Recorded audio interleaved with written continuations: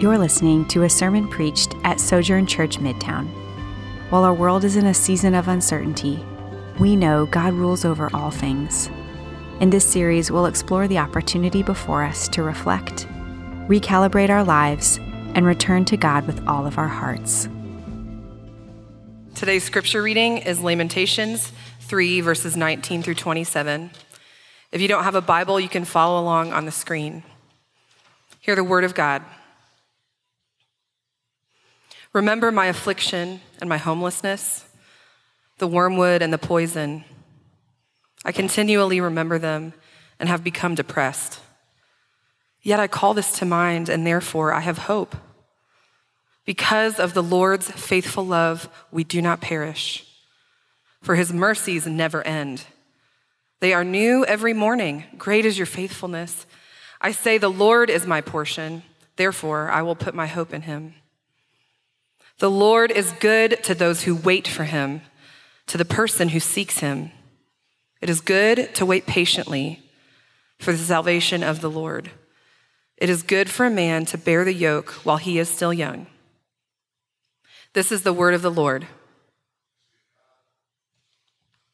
Well, peace be with you, and also with you, Sojourn family.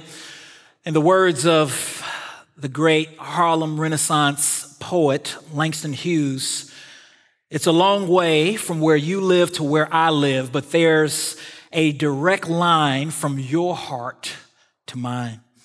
As I stand here today in a mostly empty sanctuary that is normally filled with God's people singing praises to him and anticipating his word, I stand longing and imagining the day when we will do that again.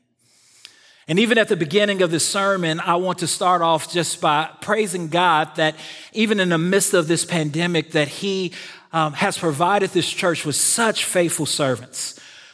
You've heard from our worship team already, the work that they put in week and week out to provide us with gospel-centered music is absolutely incredible. The sacrifices that they make. Collectively, you all, we just say thank you. But also to our entire staff. I have just been blown away with the selflessness and the Christ-centeredness and the love that our staff has for their church and ultimately for the Lord. They have put in more hours than usual as a result of what is happening, thinking of creative ways to serve the body. As St. Augustine said, teamwork makes the dream work. All right, he didn't say that, but still, teamwork does make the dream work. And I just want to say thank you to you all for all the things that you do week in and week out. Let's pray, and then we're going to dive into the word. Father, thank you so much for your goodness and your grace. Your word reminds us that we are your people, the sheep of your pasture. Your word tells us that your sheep know your voice, and a stranger they will not follow. So, Father God, I pray that you would feed us until we want no more. Speak, Lord, for your servants are listening. In the matchless, wonderful, victorious, marvelous name of Jesus Christ, we pray. And the church said, amen. A pastor friend of mine posted on social media this week a conversation that he had with a 90-year-old member of his church. And he talked about how this member was reflecting on the fact that in her 90 plus years of being alive, that she can only think of one time in which a crisis like this hit. And she went back to her memories of the great Louisville flood that happened in 1937.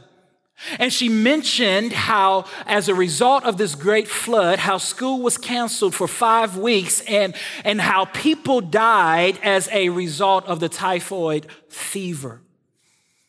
This is a strange day. This is a strange period. This is unusual. This is a once or twice in a lifetime type of an event. And as a result, as a church, we don't want to just go on as business as usual. So we are taking a step outside of our Matthew series. And in a few weeks, we will more than likely revisit the book of Matthew.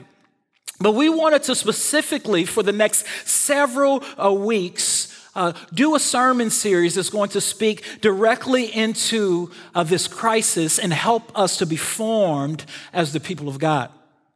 And the title of this sermon series is simply This Incredible Opportunity, Possibility Amidst Adversity. And during this season of adversity as a church, I hope that the series will encourage you to not retreat in fear or to give in to sinful temptations and to self-medicate.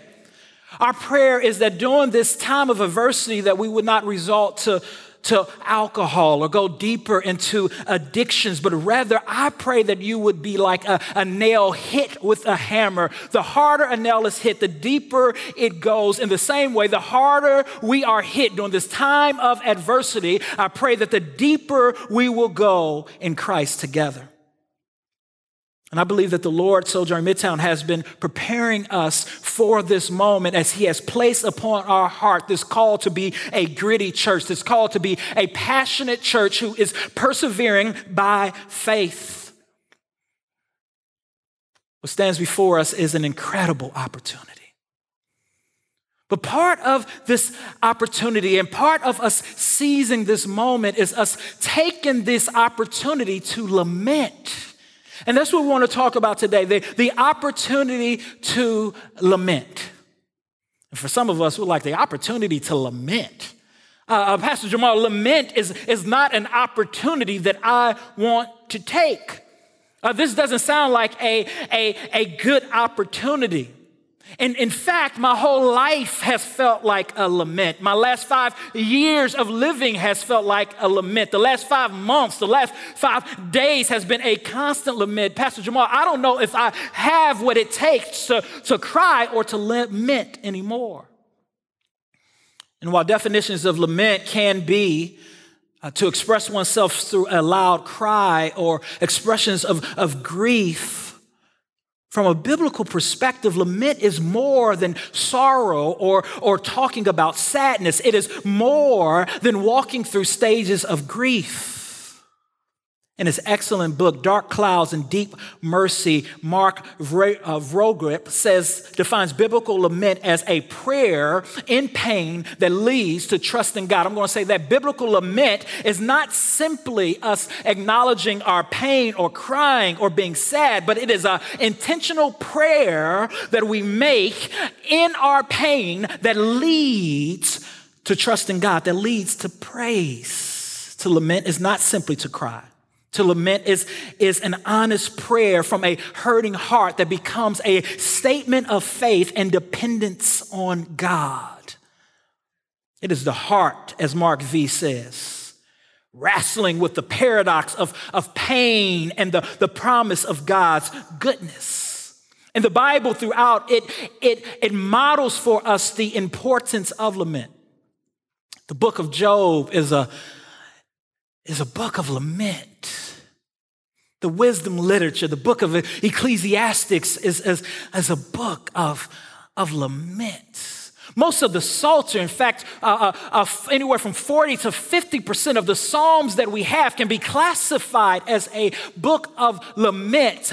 Biblical lament is a gift to us. It is a gift to our soul. The Bible is trying to form us and to shape us to handle diversity in a way that makes us whole, in a way that draws us closer to God. And yet, for many of us, lament is something that we avoid because we really don't understand it.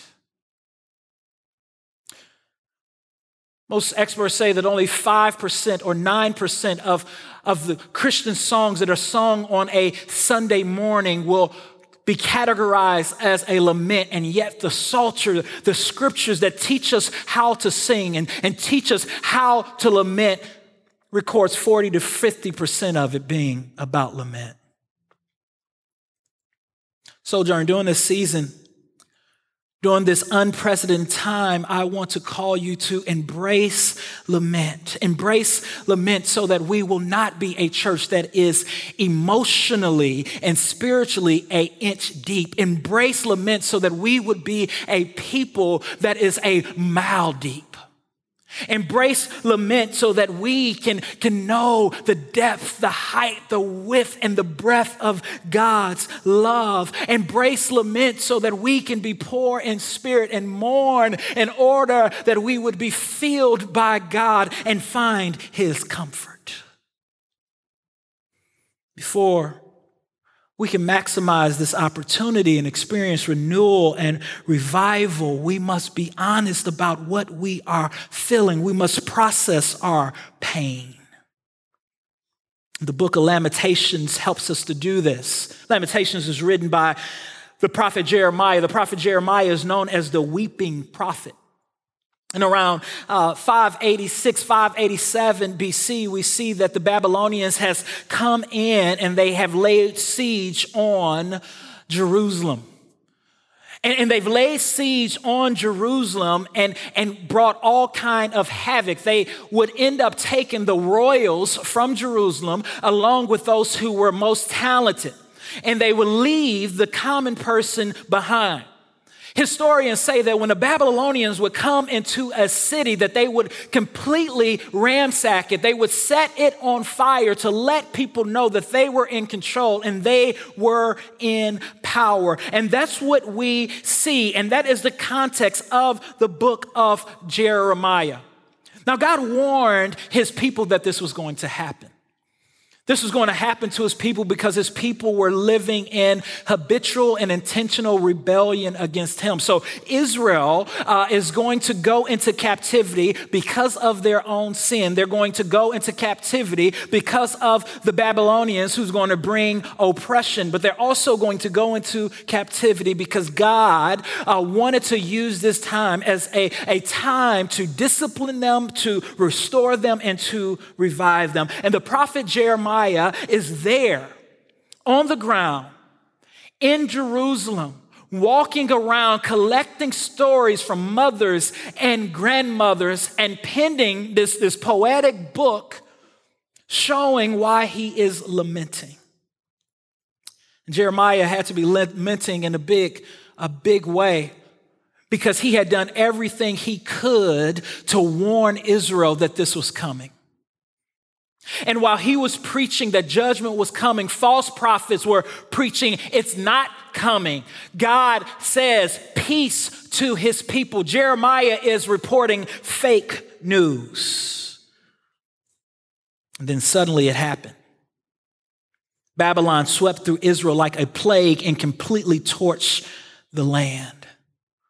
And this is what we have. Jeremiah weeping and lamenting. Sometimes he's speaking in first person. Other times he's speaking in third person. Sometimes he's speaking as a mother or a grandmother as he's collecting these stories. But look at what he says in Jeremiah chapter 1, verse 1 through 2. Speaking of Jerusalem, how she sits alone. The city once crowded with people. She who was great among the nations has become like a widow. The princes among the province have been put to forced labor. She weeps bitterly during the night. With tears on her cheeks, hear this personification. There is no one to offer her comfort, not one. From all of her lovers, all of her friends have betrayed her. They have become her enemies. Verse 16. And I weep because of these things. My eyes flow with tears, for there is no one nearby to comfort me, no one to keep me alive. My children are desolate because the enemy has prevailed. This is intense. This is intense. This reminds me of an article that I read in USA Today. It's written by a basketball player named Lamar Stevens, who plays for Penn State University. For the first time in 9 years, Penn State was headed to the big dance, and Lamar was the star of that team. And what's interesting is just as Lamar was preparing for his next game, he found out that the season was canceled. And what was interesting about this is that Lamar was just 7 points away from becoming the all-time leading scorer for Penn State. 7 points. And just like that, his season and his college career as a senior is over. Just like that. This week, I heard from a number of friends who were lamenting because they had planned family vacations and spring break was coming up. One friend was creative and he was taking his whole family on a cruise. And just like that, it won't happen. My youngest sister is graduating from college in a couple of weeks, and as a family, we were planning to go and to be there with her and to celebrate. And just like that, our plans were altered. And that's kind of the light stuff, vacation, basketball, a graduation. Some of us in this church and in this city has lost jobs. Some have lost businesses. I've talked to some who have watched their retirement as they are etching towards the day of their retirement dwindle. And just like that, it is gone. COVID-19 has served like Thanos. It seems like we're in the middle of a Marvel movie, but this is not entertainment. This is real life. Some people are really hurting and feeling the pressure of the times. And the question is, what do you do? How do you respond? Some of our sent ones are overseas serving the Lord, and now they are forced to be inside of their house, away from their family. Just like that, their plans and their dreams to reach their community, to reach their city is altered. What do we do when we've been Thanos? We lament. We lament. Terrence Real says, too often the wounded boy grows up to become a wounding man, inflicting upon those closest to him the very distress he refuses to acknowledge within himself. Terrence Real is on to something. When we don't take time to lament, when we don't take time to take what is in our heart and the disappointments that we experience and to open that duffel bag and to honestly deal with it and to place our hurts and how we've been sinned against and how we've sinned against others and how we've been disappointed, when we don't take time to process that, we end up not only wounding others, but we end up wounding ourselves. We end up self-medicating. What happens is bitterness and anger builds up on the inside of us. We become more depressed. And God's invitation to us is to unpack our hearts, to unpack our bags so that we can be whole, so that we can be healthy, so that we can experience the presence of God. And for some of us, we're just not in a place or a season right now to lament because everything is going well. Rather than famine, we're experiencing peace. We're like, my job hasn't been taken. My job hasn't been altered. I'm enjoying this extra time. Well, this is a time for you to weep with those who weep. This is a time for you to bear the burdens of others. This is why I'm fascinated about the book of Lamentations. In the book of Lamentations, we see Jeremiah oftentimes going from first person to third person. Sometimes he's speaking as if he is someone else. He confesses his sin and he joins into the corporate sin of Israel. Though he was a righteous man, though he was not living a life of injustice, he identifies with the children of Israel as he is writing because he is bearing the people's burdens. So my invitation for you too is to pause, to have empathy and to lament well. And how do you lament well? There's 4 things that we see throughout the scripture that show us how to lament well. The first way that you lament well is by turning to God. When we talk about lamenting, we're not simply talking about complaining to a spouse or to friends, to roommates, or to our community group. No, we're saying turn to God. Lamentations chapter 2, verse 19. The author of Lamentations writes, pour out your heart like water before the Lord's presence. Lift up your hands to him for the lives of your children who are fainting from hunger at the head of every street. Jeremiah is telling Israel, pour out your heart like water before the Lord. Turn to God during your distress. Second, share your complaint with the Lord. In verse 19 through 20, Jeremiah writes, my affliction and my homelessness, the wormwood and the poison. He says, listen, Lord, I have been depressed. He shares his complaint with the Lord. 3, not only does he share his complaint with the Lord, but he makes a request to the Lord. And what's Jeremiah's request to the Lord in this text? Is to remember. Lord, don't forget me. Remember my pain. Remember my loss. Remember my sorrow. Remember my loneliness. Remember my brokenness. Remember my sadness. Jeremiah processes his pain in a way that is honest. He owns his current state. He says, Lord, I have become depressed. Notice what he doesn't do. He doesn't just put some trite little Christianese sticker on his pain. He doesn't say, listen, I'm too blessed to be stressed. He doesn't start casting the demon of sadness out. I bind this demon of sadness and depression in the name of Jesus. No. He owns it. He says, this is my reality. Biblical lament is healthy. Naming your reality, turning to God, sitting in your pain reminds you that you live in a fallen world and that you are a human being who's sinned and who is completely impacted by sin and the sin of others, and you don't just simply need help, you need a Savior. And when we own that, we don't waddle in it in despair, but rather we turn to God and trust, believing that He can turn our pain to praise. That's what we see in Lamentations chapter 3, verse 21. I love what Jeremiah says. He says, yet I call this to mind, and therefore I have hope. I call this to mind, yet I call this to mind. I love what the New Living Translation says. Yet I dare to hope when I remember this. Right now in the Facebook Live link, a link is going to be shared. And this is a resource that we created this week to help members of our church to lament well.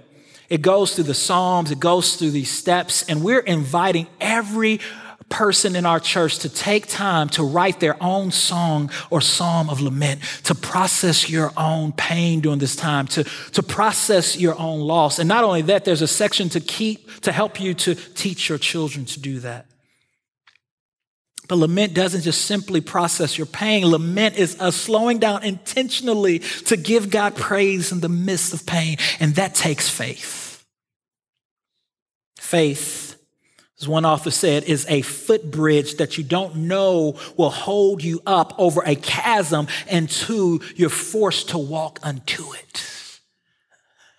During a season of loss, God is inviting us to step out on this footbridge. Faith is an attitude that says, F-A-I-T-H, for all I trust Him. Now is the time, Christian, to exercise your faith in the midst of a loss of your business, in the midst of sadness because that wedding that had 100 people or 200 people that you're planning to come will now only have 10 or 12 people close to you. Now is the time to step out on faith and to say, God, you are good. You are all wise. You are loving. Nothing will separate me from your love. Lord, I'm in pain, but my faith says you know all things and you work all things together for my good. Step out on that footbridge. And the way you step out on that footbridge is by reminding yourself of what is true. And the first thing Jeremiah does is he reminds himself of the Lord's faithfulness. Because the Lord's faithful love, we do not perish, for His mercies never cease. They are new every morning. Great is your faithfulness. I say, the Lord is my portion, therefore I will put my hope in Him. Faith and grace are the hinges of our belief. We believe that God is faithful Not only is he faithful, but he has hesed towards us. He has a covenantal love towards us. And it's his love that keeps us from perishing. For God so loved the world that he gave his only begotten son. And whoever would believe in him would not perish, but have everlasting life. Somebody at home say hesed. His faithful love keeps us from perishing. But not only is it his faithful love that keeps us from perishing, but the text shows us that the Lord's mercy is absolutely astonishing. A, he says it never ends. Woo! My mercy may end, but God's mercy never ends. B, it is new every single morning. Every single morning we have a new mercy, new mercy. And I believe what that means is every time we wake up in the morning, it is a fresh start to a new day, a day in which we can set our affections on God and be reminded that he loves us. And when we pause to remember what the Lord has done for us, I believe that his Spirit will begin to reveal to us new ways that he's been merciful to us. He will open our eyes to see new acts of grace, new ways that he's kept us, new ways that he's comforted us, new ways that he's protected us, new ways that he's grown us. So if you find yourself today feeling hopeless, I want to encourage you to remember these things and to remind yourself that hopelessness is a gauge of the heart and a sign to us that we have misplaced our hope, that we've put our hope in the wrong thing. If you find yourself hopeless right now, it might be because you thought that job was providing for you. That job was not your ultimate provision. Jesus is your provider. That position is not your identity. Jesus is your identity. That circumstance is not where you find your rest. Jesus is the shepherd that gives you rest. And so the Lord is inviting you to see that he is your portion. The Lord is inviting you as Jeremiah to see that he is good to those who wait. And so my encouragement to you is to see this time as a corporate time sojourn where God is inviting us to go take a nap and to rest. For some of us, God is putting us in time out because we have forgotten that it is he who keeps us and he who provides for us and he who is our identity and he who is our portion. And he said, I just need you to take a seat for a minute so that you can place your hope back in me and remember my character, remember my goodness. And we do that by lamenting. We do that by embracing where he has us. We do that by turning to Jesus and making our requests known to our mediator, knowing he is faithful. We do that by repenting. Jesus modeled for us throughout his life what it is to lament. The Bible says that he was a man of sorrows, acquainted with grief. Just hours before Jesus was taken captive, he cried and he prayed this prayer, Lord, if there is any way possible, take this cup from me. But Jesus took his request and turned it into a praise when he said, but nevertheless, not my will, but your will be done. And I believe that it was Jesus, and because he took time to lament, instead of becoming bitter on the cross, he was able to become a blessing and say, Lord, forgive them, for they know not what they do. Jesus modeled for us how to deal with our pain, how to take it to the Lord. And because he took it to the Lord, he was able to bless other people in spite of them. Y'all don't hear me. Rather than lashing out to your roommate or your spouse in this season, take time to lament, and then you'll be able to bless them instead of bite them when they're tapping on your last nerve. I'm so glad Jesus lamented well. I'm so glad Jesus processed it well, because if Jesus had not processed it well, if Jesus had not processed it well, he would have called down a legion of angels and he would have destroyed his enemies. And if Jesus had not processed it well, he would not have allowed his body to be put into that tomb. If Jesus had not processed it well, he would not have risen on the third day with all power in his hand. If Jesus had not processed it well, he would not have taken his seat on the right hand of the Father. If Jesus had not processed it well, he would not have redeemed his church and his people. If Jesus had not processed it well, I would not be able to stand here today saying that I have been bought with a price and made alive together with you in Christ Jesus. I'm so glad that Jesus took time to lament. Christian, now is the time.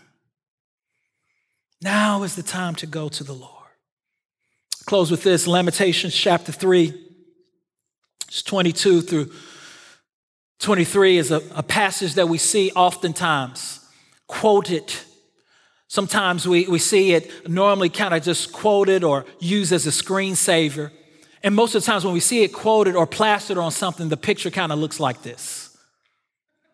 It's a picture of like Disney World or a castle. And it's like, oh, because the Lord's faithful love, we do not perish, for his mercy never ends. This is people's favorite text to quote when they're on a beach, sipping orange juice or pina colada. But notice this is not when Jeremiah quotes this. The scene is more like this. Jeremiah quotes and calls to remembrance the Lord's faithfulness at a dark time. And here's what I want you to take away from this morning. In a dark chapter, in a dark book, at a dark time, God gives Jeremiah a ray of hope. In a dark chapter, in a dark season, in a dark time, as Christians, we always have a ray of hope because of the gospel.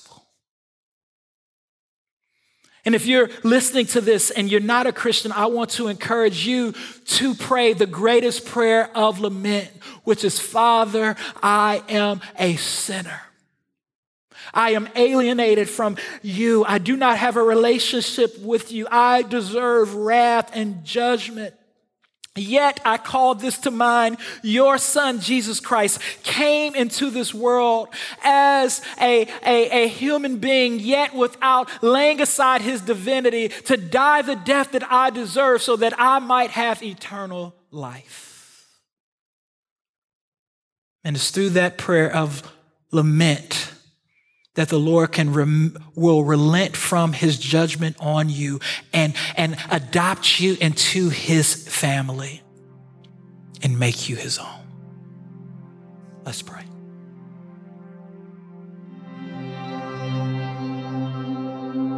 Hi, I'm Jamal Williams, lead pastor of Sojourn Midtown. Thanks for listening. At Midtown, we value gospel-centeredness, biblical faithfulness, transformative relationships, diverse fellowship, creativity in the arts, and relentless mission. For more sermons, info about our church, visit sojournchurch.com/Midtown.